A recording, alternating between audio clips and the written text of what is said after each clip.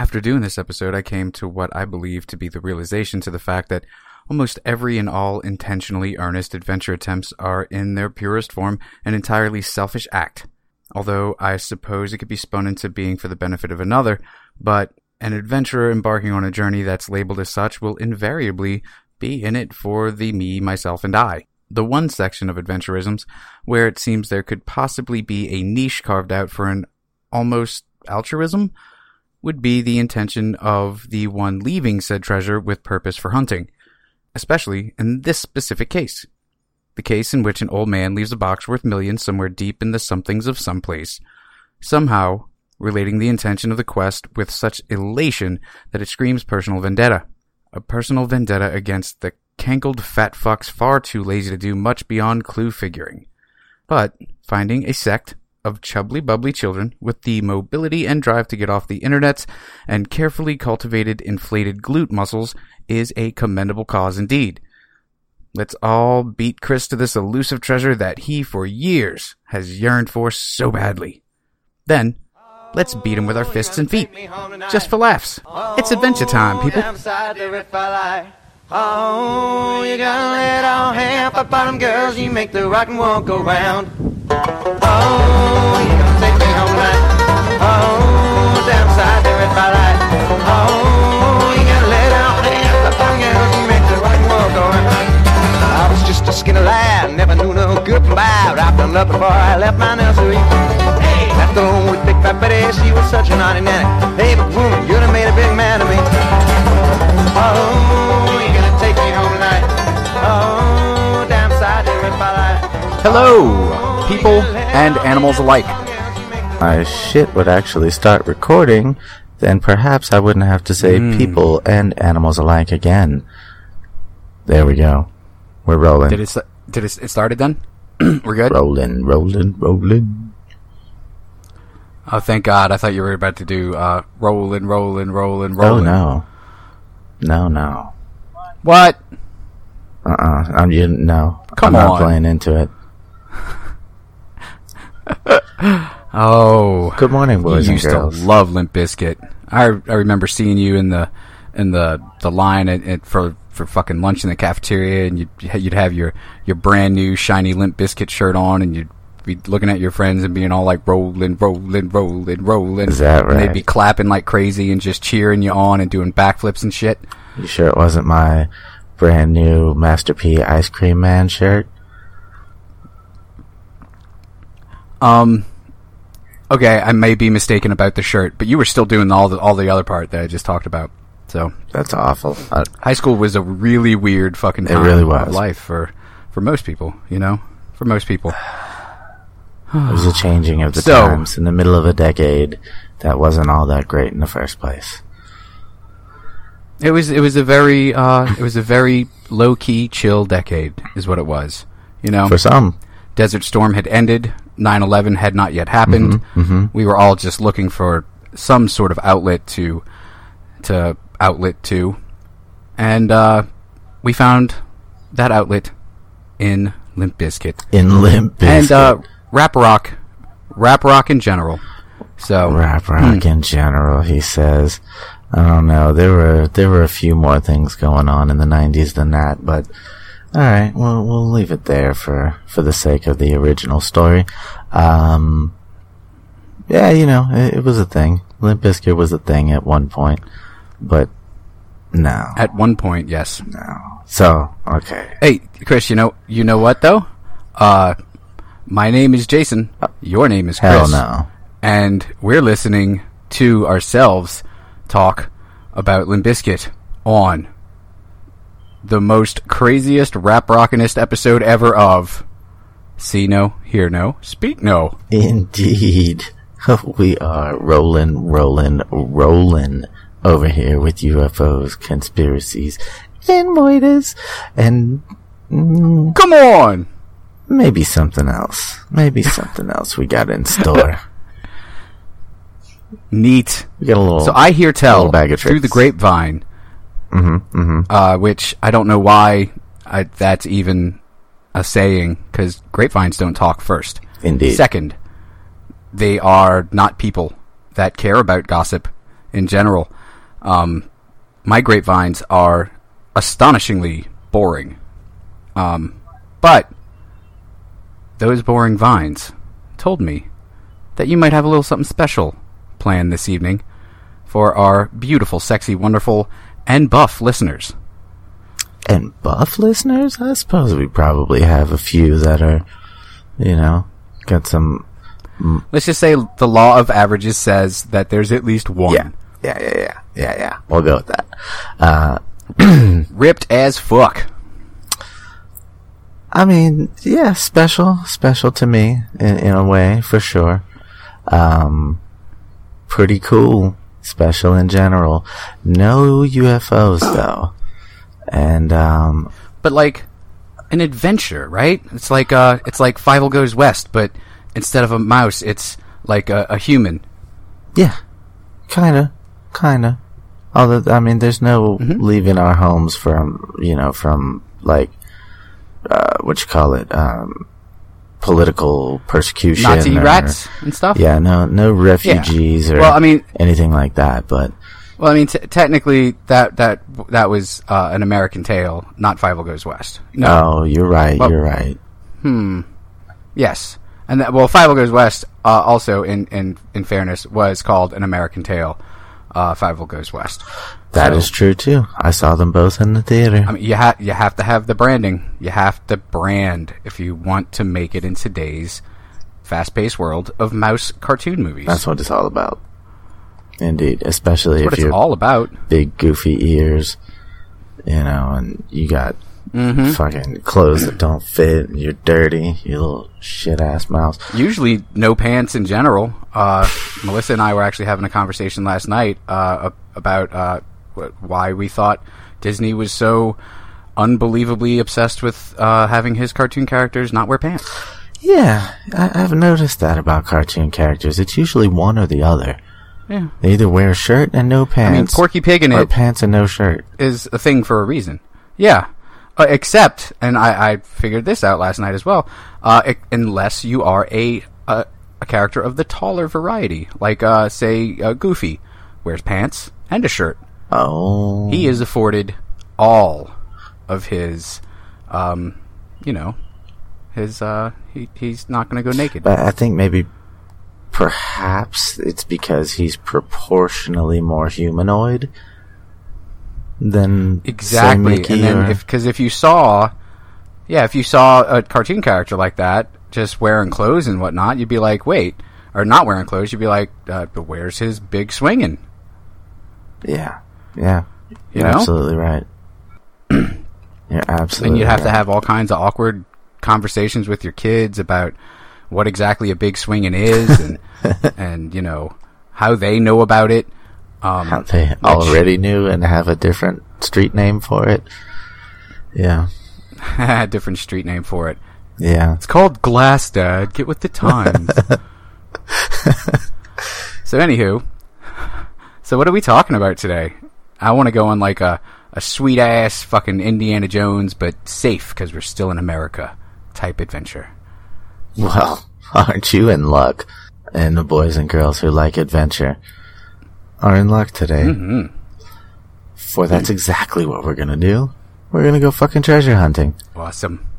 And I mean that in the most literal sense. Uncle Mike and I are going treasure hunting. See? Bum ba dum bum. Bum ba dum. Bum ba dum bum. Yeah. Bum ba dum ba dum. That's right. You just have to have me on the phone on speaker the whole time you guys are doing it, so I can do that the whole time. So you could do that. We might actually exactly that. Yes. Wind up having that that loop clip of Peter Griffin doing the Axel Foley on repeat while we do our treasure hunting. That's fine. I'm okay with that. It's fucking ridiculous. So, yeah, we're going to talk about the hidden treasure of Forest Fen. And I say hidden because it's not lost. It's purposely hidden. Oh, yeah, because lost would denote that he was like, hey, what the fuck did I do with my treasure? Mm-hmm. But that is not the case at all. But he's just like, I don't need all this treasure. I'm gonna hide it under this bush. And that's a good place for treasure to hang out. Yeah, you never know. I mean, when we get to the clues and all that fun stuff, it may very well be just chilling in the bush. I will say that I'm a little disappointed we're not searching for the legend of Curly's Gold. The legend of what? Curly's Gold, man. City Slickers. Oh, really? Wow. Really? Wow, you brought it back to Billy Crystal and the City Slickers. No, I wouldn't. That was... When do I not bring it back to Billy Crystal and the City Slickers? That was one of the furthest things from my mind. Really? It's all about treasure hunting. Yeah, no, you're right. A specific guy's treasure. You're right. I mean, that doesn't mean it can't be the furthest thing from your mind. I'm just saying that, there are parallels. You're not wrong.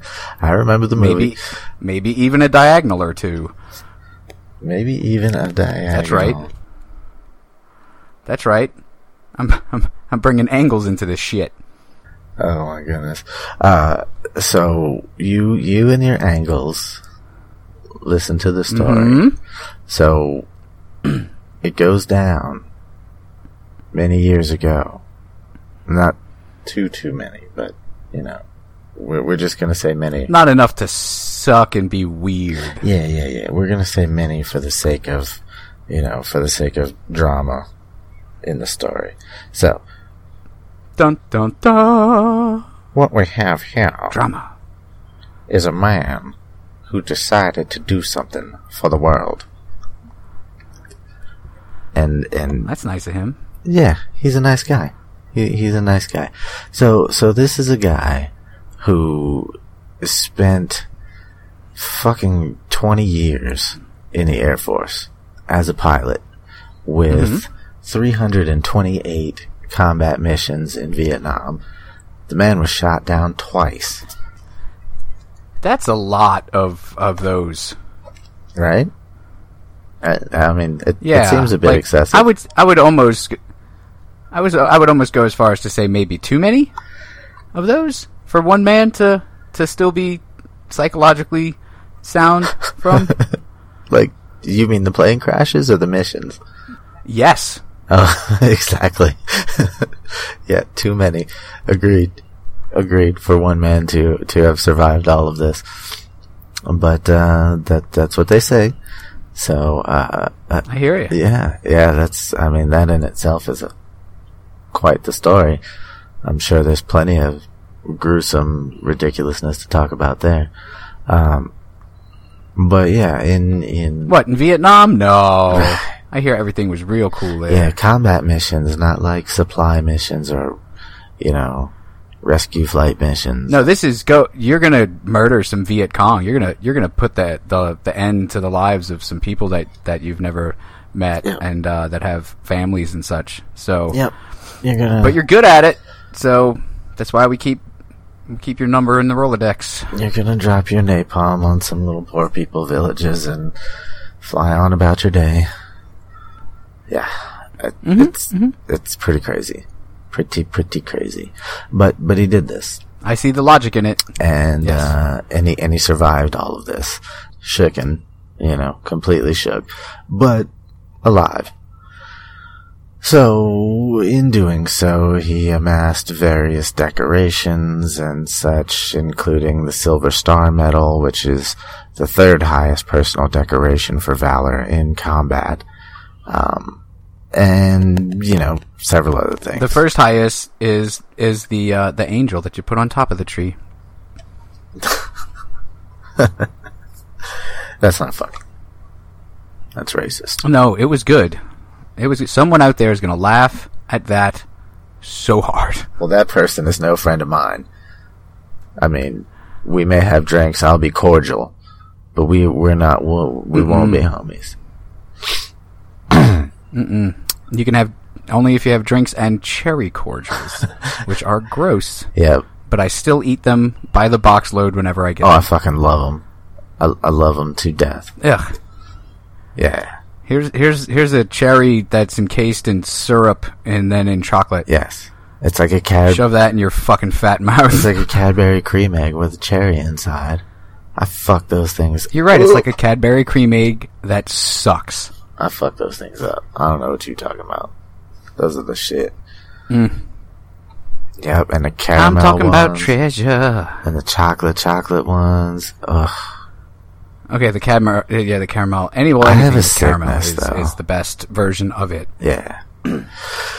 So, during his travels, we'll say, he started mingling while he was out and about, and basically trading people for things, right? So, buying things as well. So what he would do, he was really into art.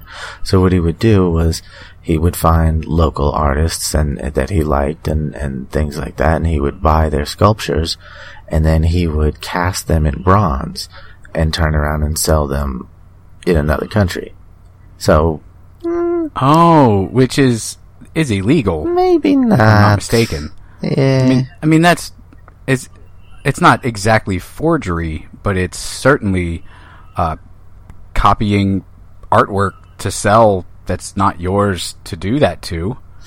Yeah, but he paid for them, so I don't know. Okay, so he owned them, I guess. Yeah, okay. And I mean, technically, I paid for. I'm looking around my room for something that would be worth anything to anybody. If okay, so I got this big ass fucking Megatron Transformer fucking thing. So I cast that in bronze, and then I'm it's cool for me to sell that because. Well, it's yours. You can sell whatever you want. I made it. But I mean, I guess so. You can't sell it as your art. Yeah. I mean, I guess maybe you could, but that's extra not if cool. If you were a dick, yeah, I guess. Yeah. But this guy's a cad. But Berry Bunny egg. What wound up happening is that he managed to sell a few pieces, but most of them he traded for Native American artifacts. Ooh. So after getting out of the services, that's pretty much what he did. He traveled around bunches of Native Americans and just amassed a bunch of old ass artifacts. So he's got all kinds of cool shit. Mm-hmm. So then 1973 he winds up he lived in Santa Fe at the time. He winds up opening up his own gallery called the Fenn Galleries, Santa Fe, New Mexico. I'm sorry, the what galleries? Fenn. His name is Forrest Fenn. So Fenn. So by the late 80s, he had a hell of an art collection. It was fucking huge. Artifacts and art. Certainly sounds like he would, yeah. He was pulling in about $6 million a year. Had all kinds of celebrities like Jackie Onassis, Steven Spielberg, Robert Redford, all kinds of people like that, and political people as well that had visited. And like Jackie Onassis, Steven Spielberg. Yep. So he also, so those were clients. He had clients, high-level clients, and he had cool shit, like he had a mummified falcon from King Tut's tomb. He had, holy shit. Yeah. That is cool. He had... That's really fucking cool. Sitting Bull from, what, like his bones or some shit? Well, his peace pipe is what he had. But I was trying to, hint to who Sitting Bull is. Sitting Bull is the Battle of Custer and all that fun stuff. So he's got a photo of Sitting Bull with said pipe in his hand. And yeah, it's pretty cool.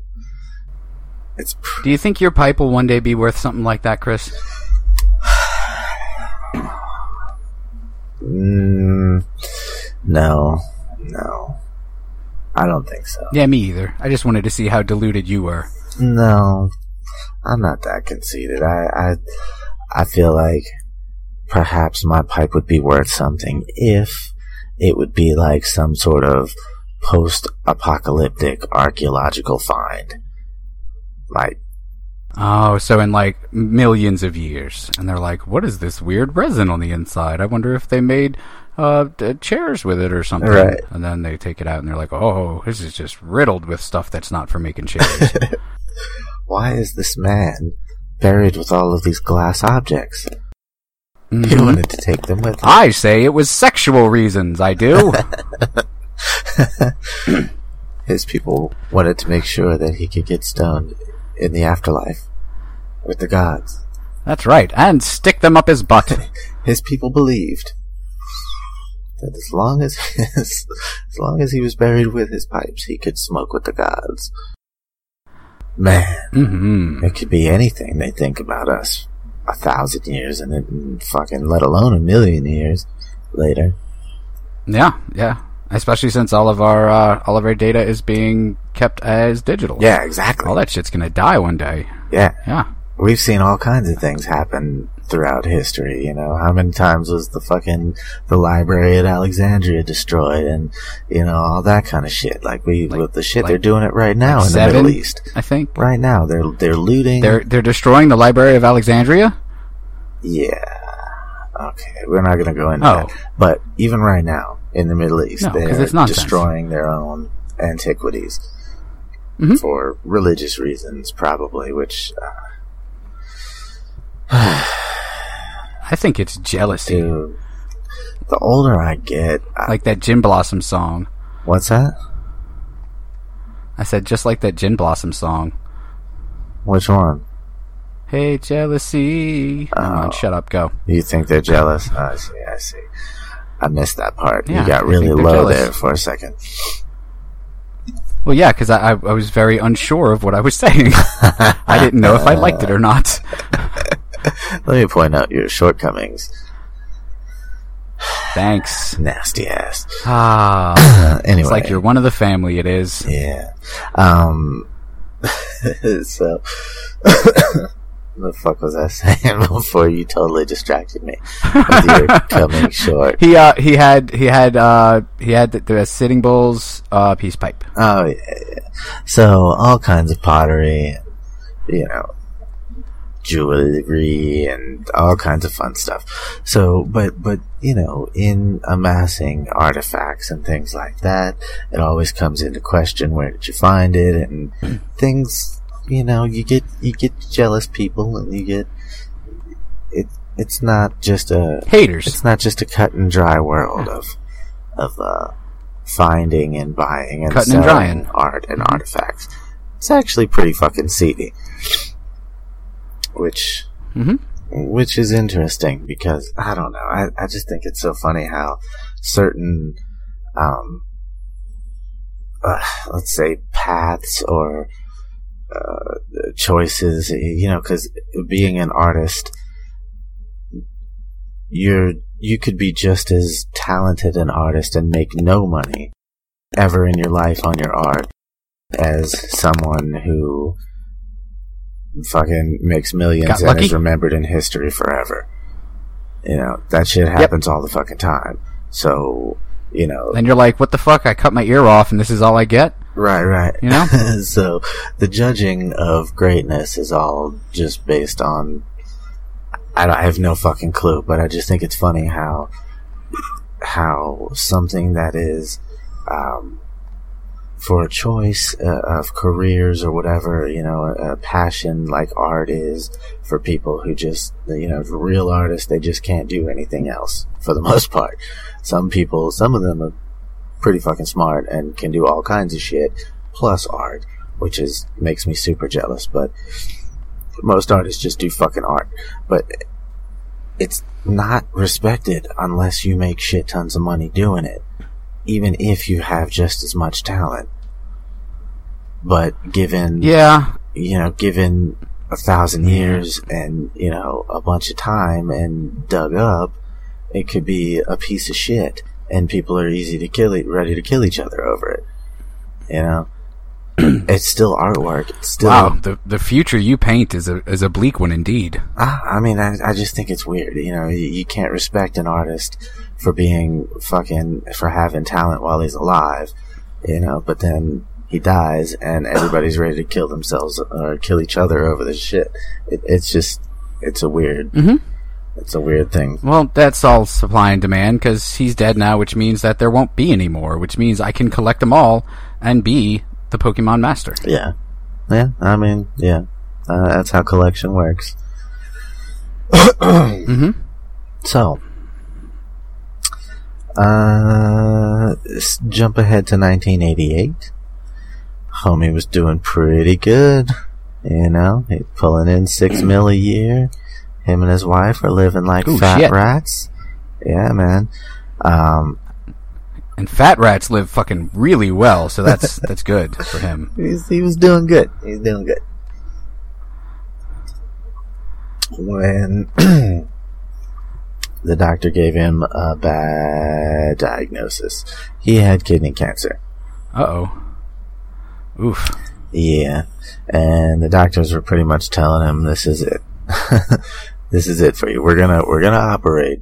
We're gonna do what we can do. We're gonna fucking fight it every way we can. But this shit's pretty bad. You might want to get your affairs in order and such. So he does. Wow, and he had mistresses to worry about? Oh, I'm sure. I'm sure. Treasure hose. Treasure hose. Treasure hose. Wherever the money is. That's what I'm going to call my penis from now on. Treasure hose. The treasure hose. I can't imagine what kind of hose would gravitate around the treasure artifacts art world, but depending on the kind that like millions of dollars, depending on where on the ladder you fall, in the hierarchy of, are you just the little scumbag that gets hired to go in and do the dirty work, and possibly rob or whatever, like in the Indiana Jones movies. Those people exist, but or oh yeah, absolutely. Or are you the buyer, the seedy fucking buyer who doesn't mind shooting somebody in the back room if he's got to get the dirty work done himself and just to get the art? Depending on where you are on the ladder. Indeed. I'm sure it's more lucrative than others. However, this is getting real confusing with all these hoes and money and stuff, Hey, I'm just saying that if you're the little scumbag dude at the bottom, you probably don't get as high class a hoe for just having the treasure as you would if you're the buyer or the seller. Well, yeah. I mean, unless you and your now treasure hoe are like, we're going to run off with this and sell it for a mint, and then we'll be the ones with treasure hoes. Treasure hoes! Which, as a quick disclaimer for all of our sensitive listeners, we mean no disrespect. That is strictly a shortened word. No. A treasure hoe can be a treasure hoe can be a guy or a girl. It is a valid word. It's just a shortened version of it. Hoe. Anyway, moving right along. He decided, after getting all his affairs in order, he decided that, he moved to New Mexico, he did all this stuff, he was enjoying his life, he found a new love for, for the land, for nature, for just culture in general, and all that fun stuff that he didn't get a chance to enjoy growing up or in the military and all that. So he took a look at what was going on in the world, and he decided to make people happy in a weird way. He went out and bought a 12th century Romanesque 10 by 10 inch lockbox. Okay, it's bronze, but it's officially 12th century Roman. 10 by 10 inch box, so that's probably the size of a Happy Meal. Somewhere around there. Okay, why didn't he just get a Happy Meal box? Probably would have been cheaper, but that defeats the purpose. So, does it? It does. Let me finish. So, in telling no one, I will. He decided to tell no one about this, because not even his wife, because he didn't want anybody to talk him out of it. This was kind of his idea for a legacy. Right, so... Okay, leaving something behind bigger than himself, I get it. Right, his mark, you know. So, secretly, he filled it with artifacts and jewels and gold, some gold dust he got, and all of these come from different countries and, you know, Native Americans and all that kind of shit. So this is amassed from plenty of different hunts that he's been on, right. All that kind of stuff. So it comes out to about, or when he buried it, which was, sorry, I say buried, he didn't bury it. I'll get to that. But when he did what he did, this was 2010. So, about how old was he, when he decided this was his new master calling? He was 80 in 2010 when he did this. Oh, wow. Yes.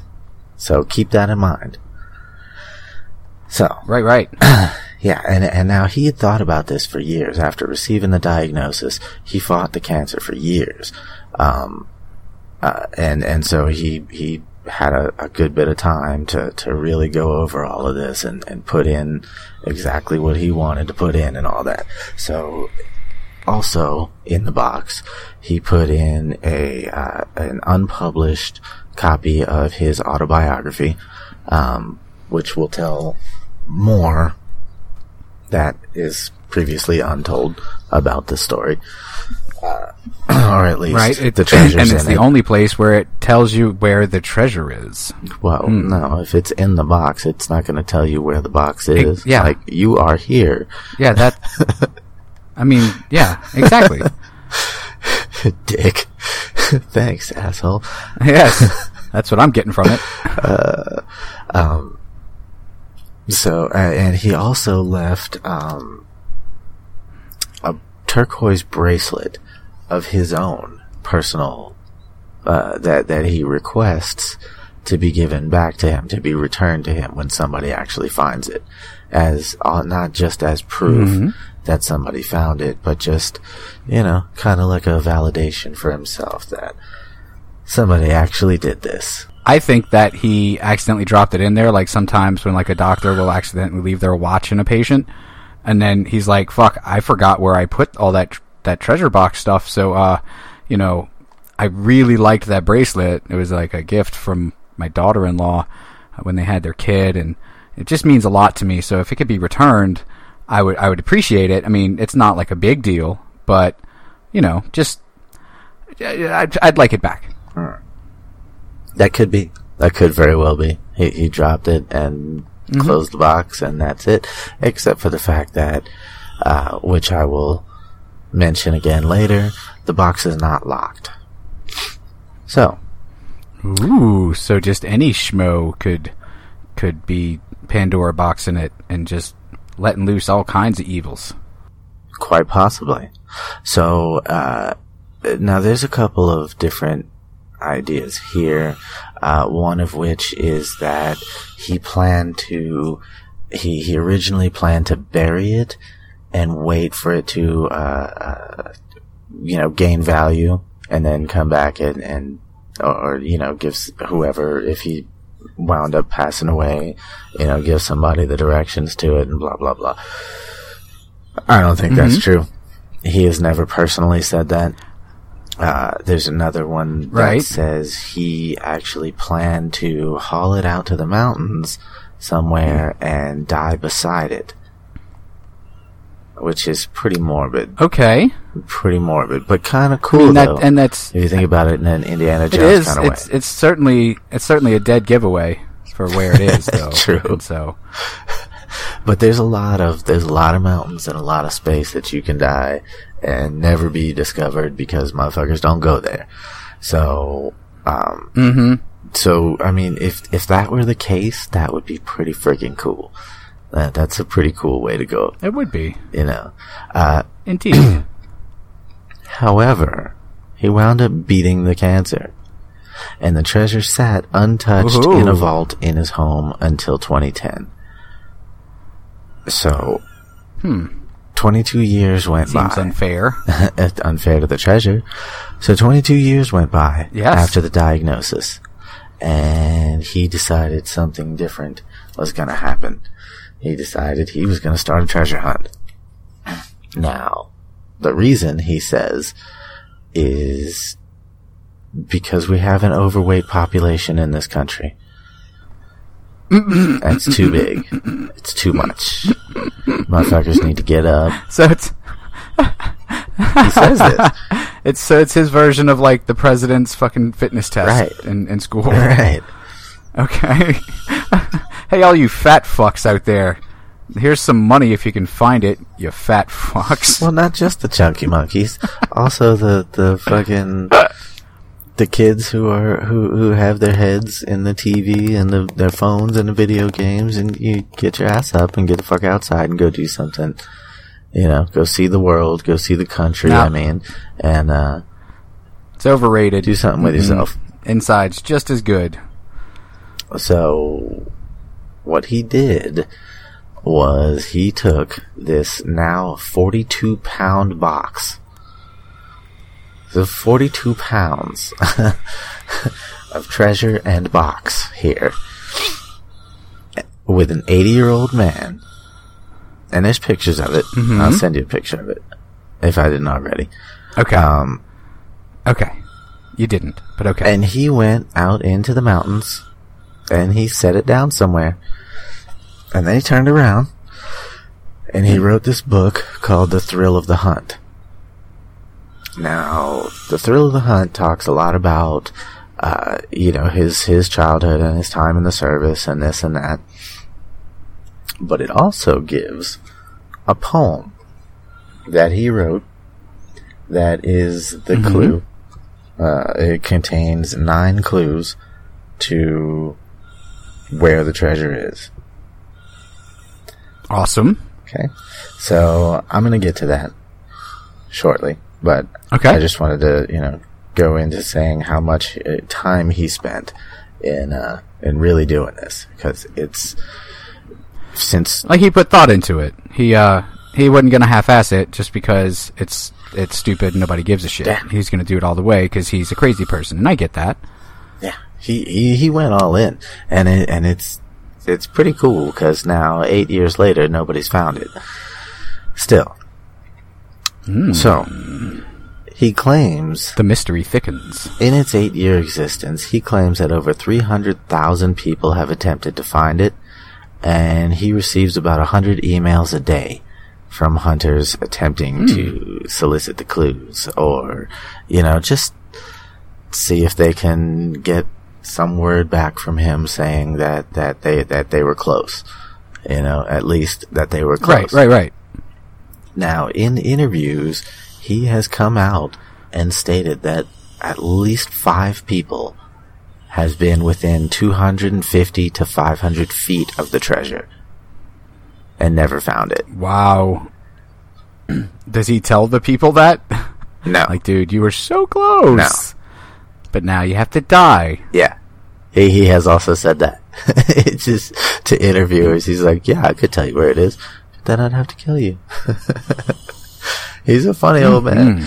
My kind of guy. He's an interesting old man.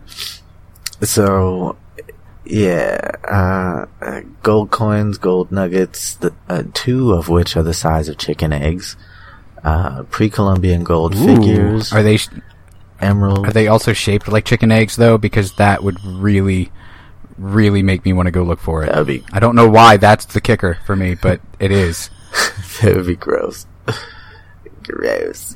Oh, also the Great Recession was a factor here. That he figured somebody could use some money. Ah. Oh, yeah. I figure someone could use some money. And so instead of, being an entrepreneur and maybe helping people jumpstart their own businesses or possibly feed the poor or start an orphanage or something, I'm going to put all this priceless shit in a box and I'm going to throw it somewhere in the mountains. Yep. He said, in an interview with ABC News, quote, "We were going into a recession and lots of people losing their job. Despair was written all over the headlines, and I just wanted to give some people some hope." The fatties. Okay. And the couch potatoes. The fatties. The broke fatties. All about the fatties tonight. Which, I don't know. Never seems to really be the case. We're not going to go into that, though. Hey, man. Anyway. That's what, I mean, you know. Here we go, about the clues. So, I'm sorry, it's not The Thrill of the Hunt, it's called The Thrill of the Chase. I apologize. Self-published memoir, The Thrill of the Chase. There is a roadmap, so to speak, of which I did send you the picture of. And that's where the treasure is supposed to be. It's somewhere in the Rocky Mountains, in between New Mexico and Montana. Now, there. Okay, so it's somewhere in America's largest mountain range. Yep. Eat a dick. Yep. But he gave a 24 stanza poem to go along with helping you find it. And he says now, as a clue, he says, you shouldn't need anything more than knowledge of, research knowledge of the land that goes along with the other clues, the map, and this poem. You shouldn't need anything else. You don't need a metal detector. You don't need a shovel. You don't have to dig it up. You don't have to fight for it. You don't need climbing gear or anything like that. So that's pretty cool. Okay. Keeping in mind that this is an 80-year-old man. I don't care how fit he is. It's still a 42-pound box. Okay. That is still a 42-pound box. Right. It's likely full of old newspapers and dead cats, but continue. Still a heavy-ass box. It's no bullshit carrying Still a nice box, though, yeah. Into the mountains. Super nice box. So, and the poem goes as follows. As I have gone in there, and with my treasures bold, I can keep my secret where, and hint of riches new and old. Begin it where warm waters halt, and take it in the canyon down, not far but too far to walk, put in below the home of Brown. From there it's no place for the meek, the end is ever drawing nigh. There'll be no paddle up your creek, just heavy loads and water high. If you've been wise and found the blaze, look quickly down your quest to cease, but tarry scant with marvel gaze, just take the chest and go in peace. So why is it that I must go and leave my trove for all to seek? The answers I already know, I've done it tired and now I'm weak. So hear me all and listen good, your effort will be worth the cold. If you are brave and in the wood, I give you title to the gold. So that's the poem. And It's actually not bad. no, I thought it I was, like it. I thought it was pretty well done as well. Now, there's a few things you gotta look at, a few things you gotta think about. Supposedly there are 9 clues within that poem. So we have, Okay. let's see where it starts. Begin where warm waters halt. Okay. Now, 2 more clues that he came out, or 1 more clue, sorry, that he came out in an interview and gave was that it is between 5,000 and 10,000 feet elevation. Okay. Okay. So that's pretty good clue.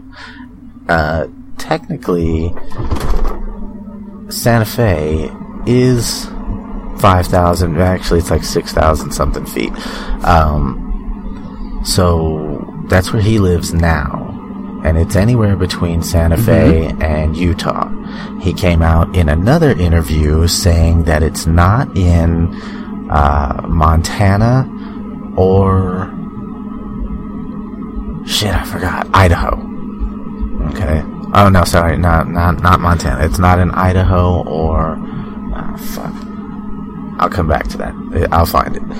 Anyway. Okay, it kind of seems to me like he knows he's coming to the end of his life, and he's like, I need somebody to find this before I die. Mm-hmm. So he's going to keep whittling down the clues until somebody's like, oh, it's at these GPS coordinates? Thanks, bud. You know? Right.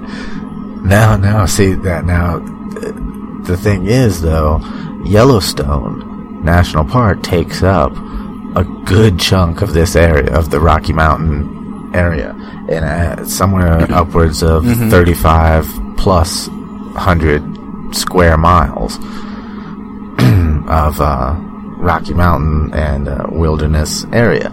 So now, when reading the book, which he also published a second one too to help out, given a couple other clues, it is not associated with any structure. It's not in a graveyard. It's not in a mine, in any of the old gold mines or any of the old mines at all. It's not buried. It's not underwater. So really he's like, okay, people, it's completely out in the open. I didn't hide it. I didn't fucking throw it under a rug. It's sitting there, like you could trip over it, and just it's there. Yeah. It's there, people. Basically, it's not the even size locked. of a Happy Meal box. It's not even locked. Not even locked.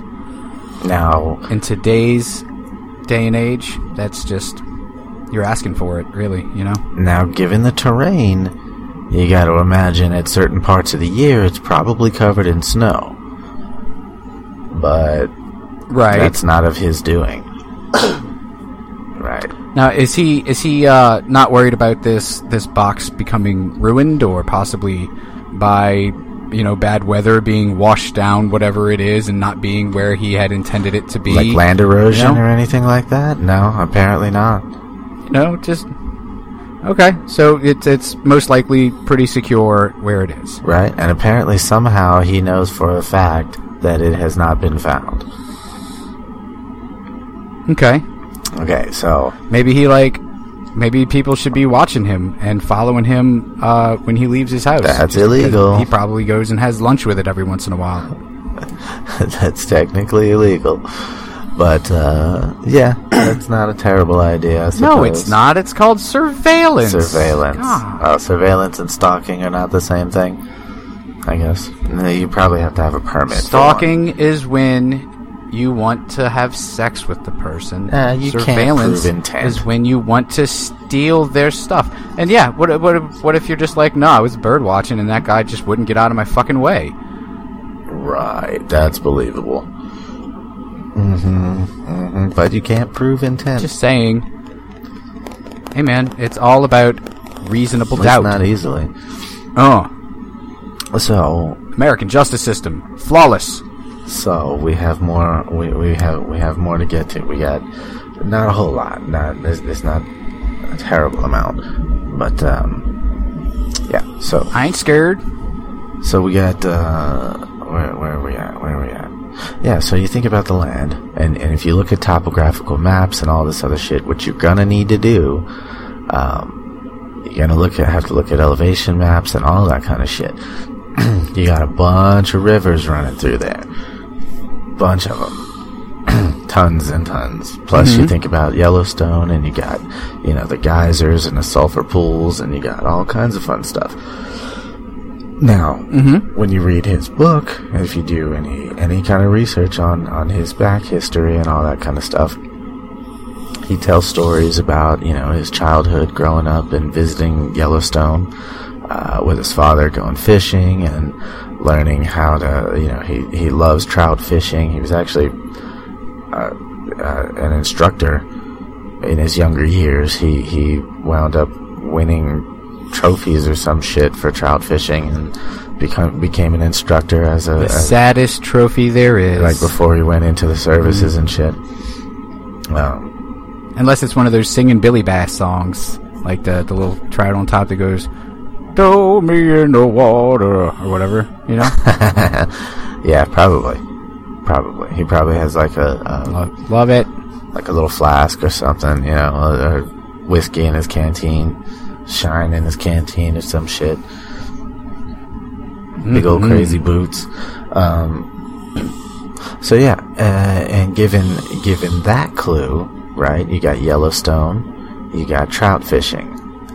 Trout only swim in cool waters. They don't swim in warm waters. Right? So maybe that's a clue. Right. You got people just, obviously just analyzing every word, just tearing the shit apart. So the first clue... Yeah, because I was about to say, because the whole trout fishing thing isn't part of his poem of clues, but it is something that he felt passionately about in real life. So we could maybe assume that his homage to this passion would be, a part of the mystery. But it also might not be. Exactly. And the first clue being begin it where warm waters halt.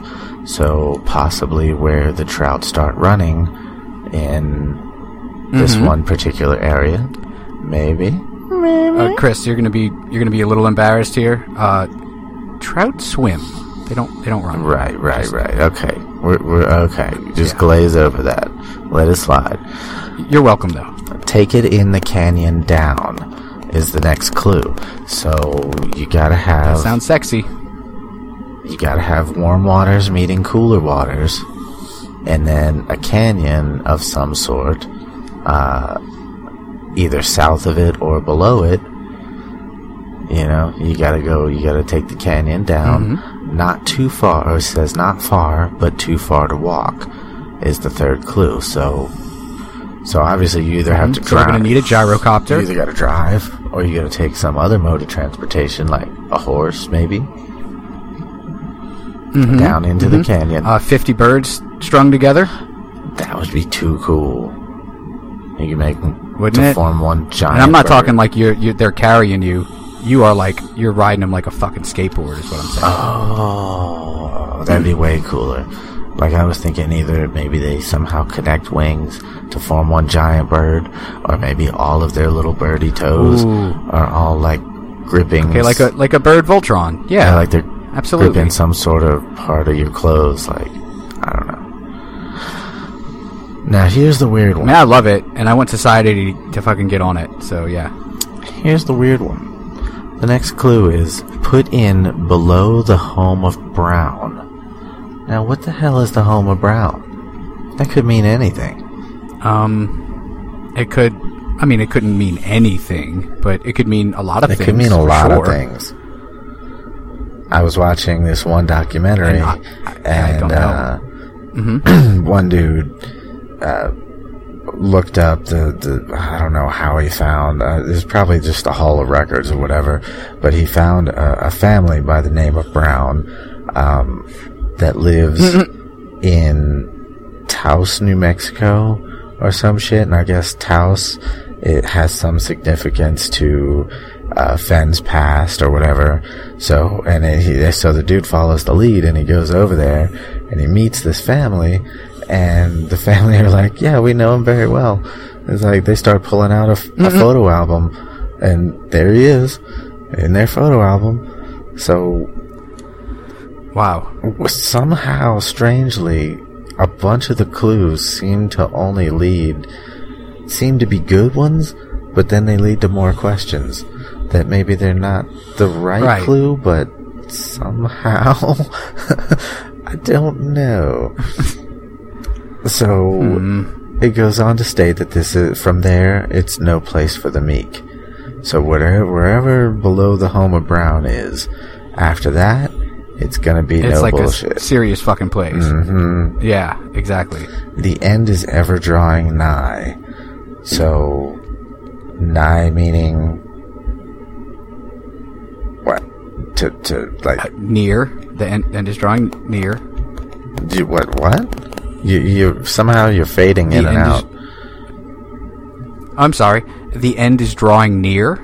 That's what I thought. Means is that that's what I thought. Yeah, that it's an inevitable fucking happening very soon. Word. Yeah. There'll be no paddle up your creek. So shallow creek you gotta walk through or some shit, maybe? Or dry creek bed. Could be. Just heavy loads and water high. So, a waterfall, perhaps? Or that one Bukkake video I saw that one time back in the day. You nasty. Yeah, nasty. There's plenty of waterfalls out there, though. Plenty. It doesn't have to be a big one, but it does have to be high enough to be considered high. But what the hell does heavy loads mean? So I was watching a different documentary. And one guy had the idea that perhaps heavy loads refers to one of those spots. If you're driving along, you'll notice them here and there where like a logging company will go in and they'll knock down all the trees in an area, and then it'll just take them forever fucking long to pick them all up. So you'll have this one area with just a ton of felled trees and looks like no equipment or nothing going on out there. That would be a heavy load. Gotcha. Indeed. Yeah, because otherwise, I mean, does he mean a physical load, or could it possibly mean some sort of, wrongdoing that we did to the people, that like the native people that live there? Fucking, did we, destroy them in this one place that's near there? And it's like a heavy load to bear. It could be, you gotta think of the meta as well as the physical. Indeed, I never thought about that.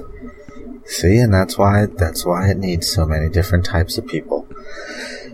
It's a fun adventure. Although I will say that it does seem that he more is a bit more literal with his telling of it all and his direction of it all. It seems like it's not going to be too symbolism-y, Right. Now, in another interview, he did come out and say, don't make it more difficult than it is. Or something along those lines.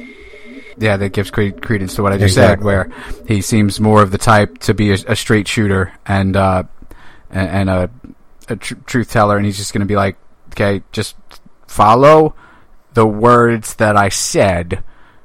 You're making it too hard. Right. Now, one other thing he did come out and say, which may just be all just bullshit to jumble you up, but he did say, collectively, people have correctly identified all the 9 clues. However, they just haven't put them together in the correct order to find the treasure. Oh. So his poem doesn't necessarily give the directions in order with the clues. Right. Like it's also an anagram of clues. It could be. That makes everything exponentially more difficult. But it could just be bullshit. Yeah. It could just be... But once again, it seems like he's almost desperate for somebody to fucking find this thing already. He wants somebody to find it, for sure. But he's not just going to give it away, right? But at the same time, if you're going to be a straight shooter and you're going to tell people to make it simple, then why jumble up the clues? Nobody will ever figure that out. It's going to be somebody just wandering onto it that finds it.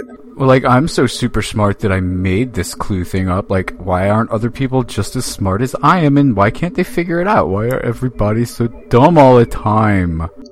Yep. I'm sure that's how he sounds. That's what he sounds like, right? In interviews and things? In your head, that's what you hear? Good. That's what I hear. That's what I'm seeing. That's what I'm hearing. I love this guy. I do. Alright, so the next clue. If you've been wise and found the blaze. Now, there's definitely a symbolism, a symbolic word. He, in an interview, he's mentioned that the blaze may or may not be something white. But it's definitely something that you cannot miss. But you also have to be looking correctly for it, because now he didn't say all that. What he said was that it may or may not be something white. The rest of it is all me and my speculation. Well, first of all, what kind of help is it may or may not be something white? So it could technically be something purple for all we fucking know. Yeah, but specifically, now here's the thing. In some certain parts of the mountains and the areas that you can just walk around or whatever, there are deposits, and I say deposits for lack of a better word, but there are areas where crystalline rock will just poke out of the earth. So it'll just be sitting like like you swipe the leaves aside and boom, there's this white, solid crystalline. It's not crystal like quartz, like you can see through it or whatever, but it's like, kind of like how when you break granite open or something, you see all the crystals inside it. Well, this shit is white. And there are plenty of spots where you can just see these white patches on the ground. Don't know how big the rock is or whatever, but maybe it's something like that. Gotcha. I don't know. But he also, you did say, like, he said that it was, like, you can't fucking miss it, right? Well, excuse me. Sorry. I would think you can't miss it because of the use of the word blaze. Now, at the same time, it also says, if you've been wise and found the blaze. So it can't be something that's just there. You gotta be looking for it, but when you see it, it's gonna be like, well, fuck. That's gotta be it. Right. And then it says, Right. Look quickly down your quest to cease. So it can't be a rock that's just in the ground. Right. Well, so it's got to be something like a fucking goddamn white mountain or Could be. Could very well be. The next clue saying, now see, look quickly down your quest to cease. So it must be wherever you see it, look down and there it is what it sounds like. But Terry Scant with Marvel Gaze. Now, we looked up Terry Scant. Terry Scant means that it's covered up deliberately. Oh. So it's not buried. It's not locked. But it is hidden in such a way. So. Okay. So like a tiger trap. Yeah. Right. So perhaps that's how people have come so close to it and still haven't found it. They find the blaze. I bet it's right under a guy named Terry Scant who lives like just down the road from the Browns. God damn it, Terry. Fucking drank all my beers. I'm gonna hide this box under you. You better not move. Fucking Terry Scant. People come looking for it. He gets DUIs on his riding lawnmower. Like, which is why he rides the riding lawnmower. And they're like, no, man, this is still... You can't do this anymore. No. Like, we put the fucking blower thing on here for you to start your riding lawnmower because you keep doing this. Now the rascal rides a rascal. You know, you can still get DUIs on that. You can technically get DUIs on anything that has wheels. You can technically get herpes from anything that you sit on. Okay. I actually witnessed a person getting a DUI in a wheelchair. And a bicycle. Wow, that guy had to have been being just like a douche on that thing. Yeah, he was a complete douche. And super drunk. Ugh. Well, I would expect. Super drunk. Now, here's where we get into some questions. More questions. It says, just take the chest and go in peace. Right? And all the way at the bottom, it says, if you are brave and in the wood, I give you the title to the gold. So it'll be worth the gold if, okay, so problem with that, as we've noticed, is that in order to find something on the land and just take it, it has to be public land.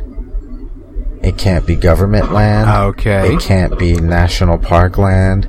It can't be private property of any kind. Right. Right. There are rules. Which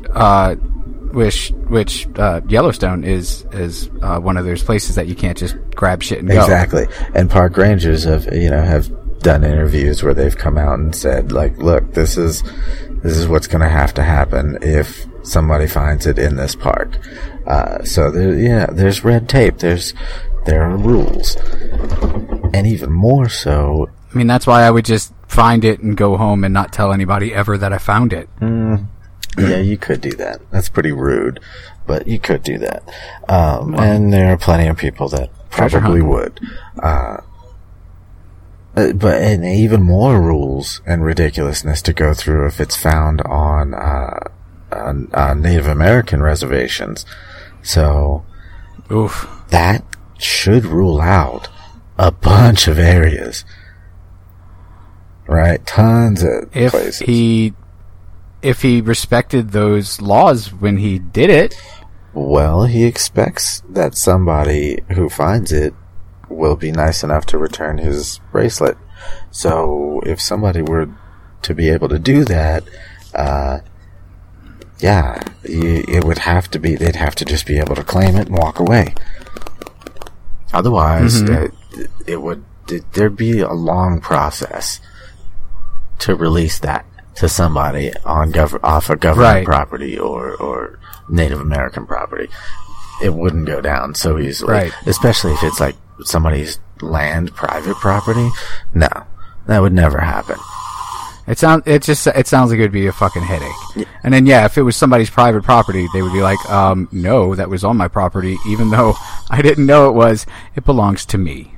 Right. And also continue to go back to, with all of your questions, continue to go back to clue number 1. This is an 80-year-old man carrying a 42-pound box on foot. How far could he possibly go? He could have paid somebody to do it. And then, well, he could have paid Terry Scant to do it, and then killed him and hit it under him.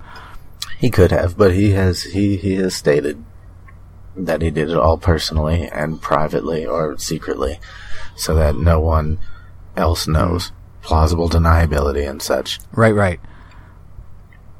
So, 80-year-old man on foot with a heavy-ass box. How far could he possibly have gone? How much could he possibly have hiked or climbed? Or now going back to some other shit that he said. You have to find the first clue first. You can't just start in the middle and think you're going to finish it halfway through. It's not going to work. Right. He said where in the part where it says, okay, so begin it where warm waters halt and take it in the canyon down, not far but too far to walk, put in below the Homer Brown. So cut out the Homer Brown part. Not far but too far to walk. He has stated that it's less than a few miles. Whatever a few means, we don't really know, but it's less than a few miles. Actually, no, I take that back. Where he parked the car, so it's too far to walk, so he drove down into the canyon. Where he parked the car and went on foot. Where did I park the car? But where he did that, though, where he parked the car and took the box and went on foot, is less than a few miles from where the treasure actually is. So, if you keep that in mind, any legal place to park the car or any safe place to park the car, you gotta find that. as well. You know, keep little weird things like that in mind for where can you even do shit like this? You know what I mean? Like, you have to be on foot in the first place to find where the warm water's hauled. That's the starting point. Wherever that is has to have a canyon that you can go down into or has to have a road that follows down into the canyon.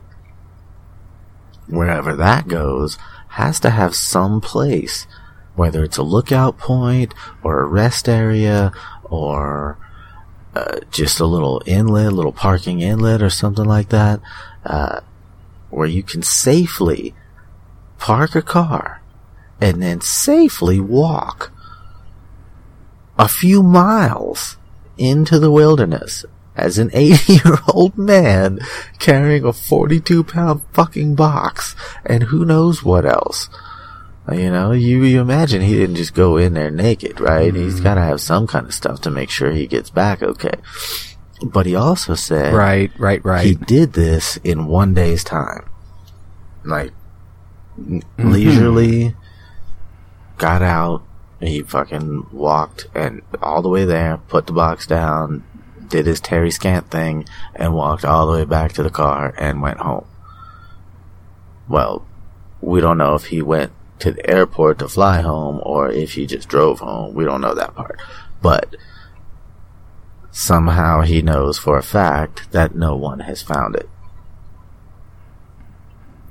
So there we go. I wonder if he's got like some kind of little doohickey on it where, like, if it's opened, it'll send him a little zinger or something, you know, being like, oh, somebody found it finally, kind of thing, you know. Well, 'tis the day and time for the technology to do some shit like that, for sure.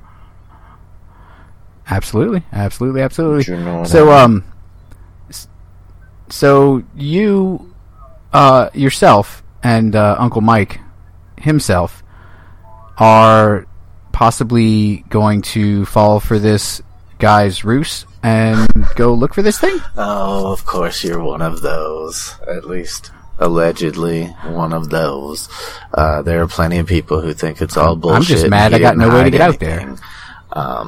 My own personal involvement in this, Lex, years ago, Lex was working. Now you're going to find this ridiculous because that's just who you are and you want to make me look like a dick. But Lex found this old man. Shut up.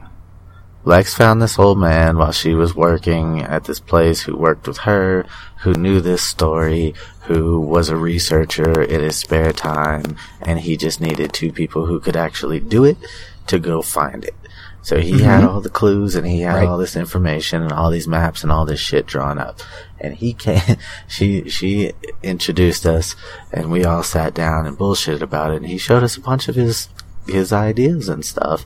And he was talking about paying for she and I to go to where he thinks the clues lead and go find the damn treasure and then split it with us. Shortly thereafter, the man disappeared, as far as she was concerned. She actually quit or got fired or some shit, that job, and he was still working there. But then when she called back to somebody that she still knew working there to try to find him and get his number again, apparently they had said that he died. And then had seen some sort of like there was like, I forget what the proof that we had was that the man was dead, but it was like 2 years later that Lex was in a grocery store or some shit, and she came back, she called me up, she's like, I swear to fucking Christ, I saw that guy, like, he's alive. Where's my treasure? So wow. Yeah, in flash forward to the present, in doing my research for this episode, got Uncle Mike all excited, and now he like, we were tossing some ideas back and forth for the clues, and being drivers and such, like, we go to all 48 states. I have the ability to take time off wherever the fuck I want, and the money to go and fucking look for some damn treasure if I feel like it. Like, Right. yeah, Right. I totally can. There's one clue that we have that I am not going to give away, but it does have something to do with a graveyard. That we can... But he specifically said no graveyard. He said it's not in a graveyard, but perhaps Oh. the area where the graveyard is could have some geographical clues that we're looking at. Understood. Yeah, I get it. So, yeah, and this particular area is right off of I-90 in Wyoming, which is where we are right now. I'm sitting off of I-90 in Wyoming right now.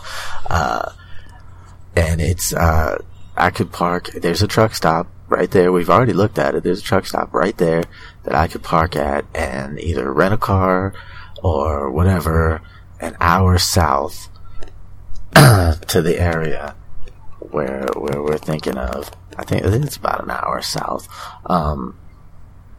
Yeah, just to go check out a clue. It wouldn't even take a whole day. Like, I could do that if we were shut down and it wasn't a fucking snowstorm. I'm not going to do it in the snow, but perhaps when the spring hits. Yeah, that's probably a good idea. Yeah. Perhaps when spring hits, we'll go check out some clues.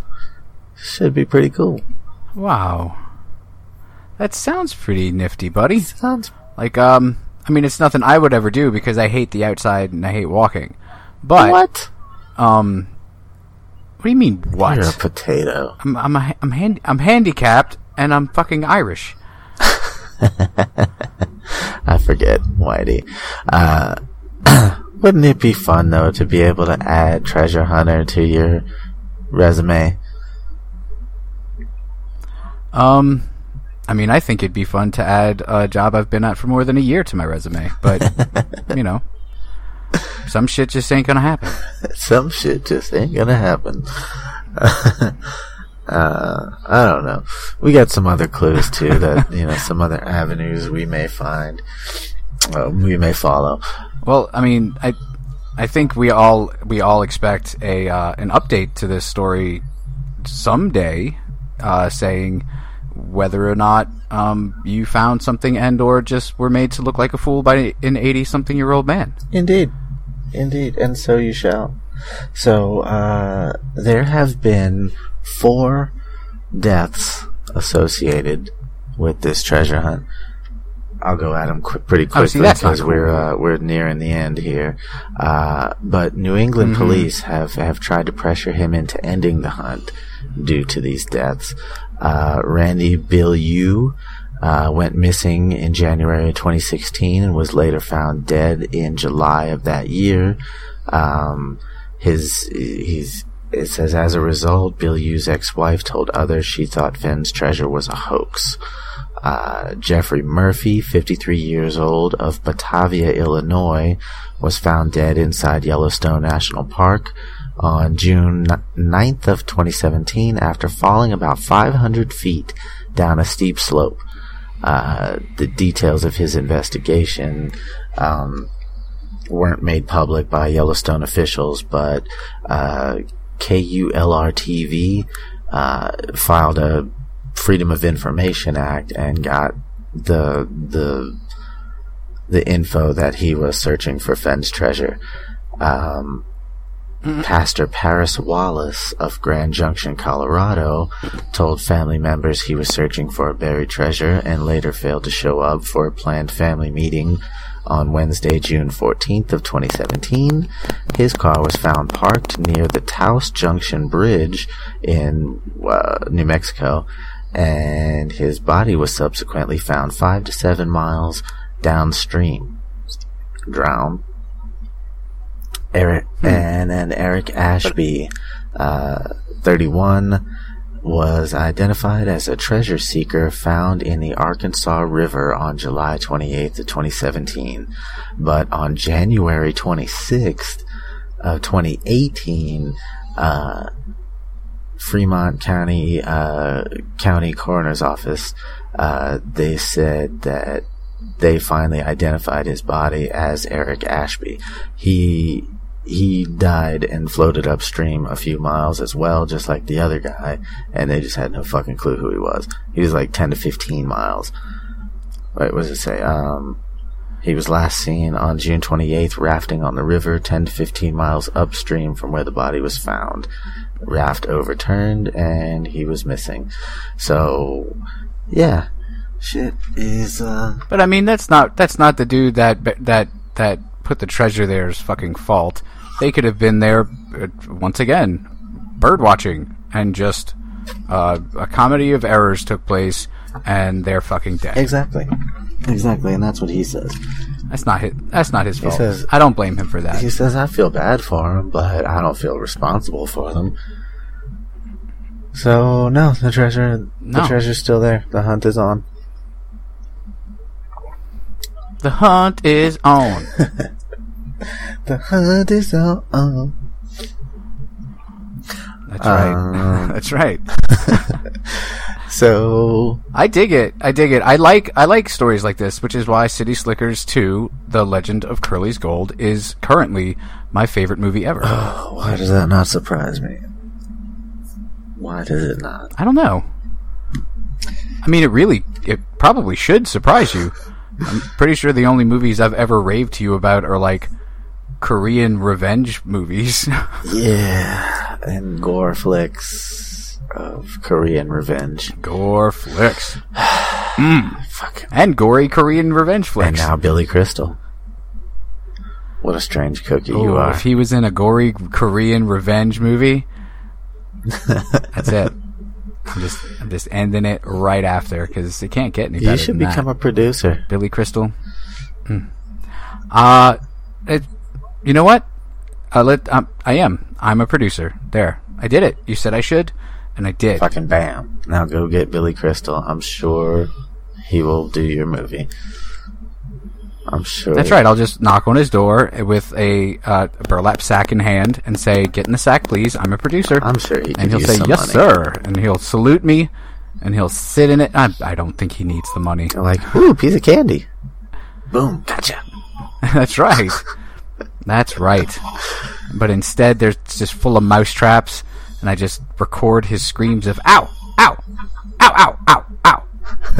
Why? As he's rolling down a hill. I laugh and I laugh.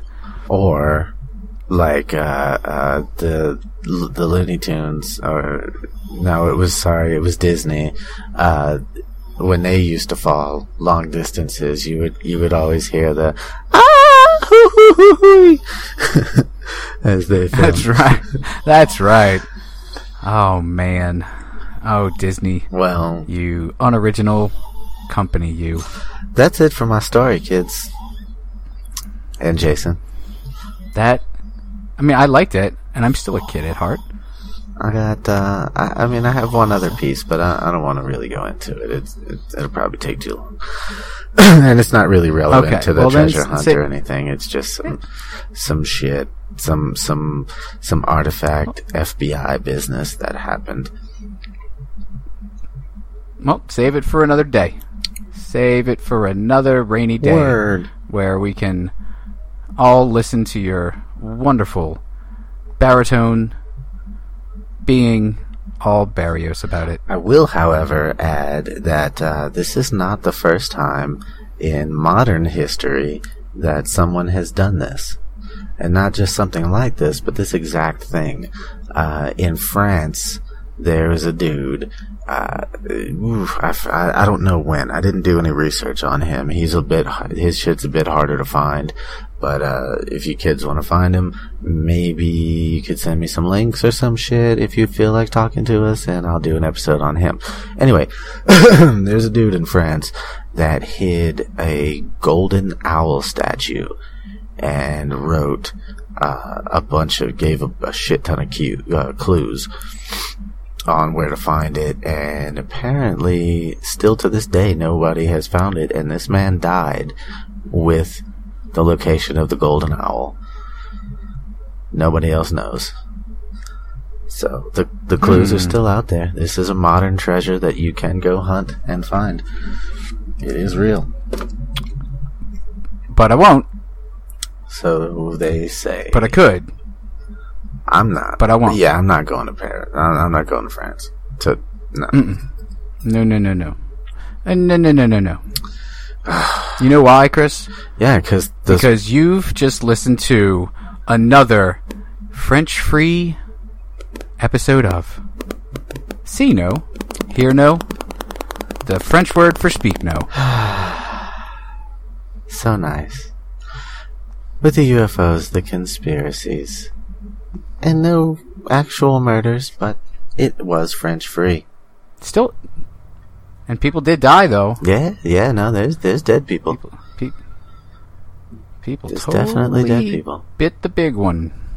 Hey, I mean, from Vietnam big all one. the way up into motherfuckers falling off of mountains and shit. There's dead people in this story.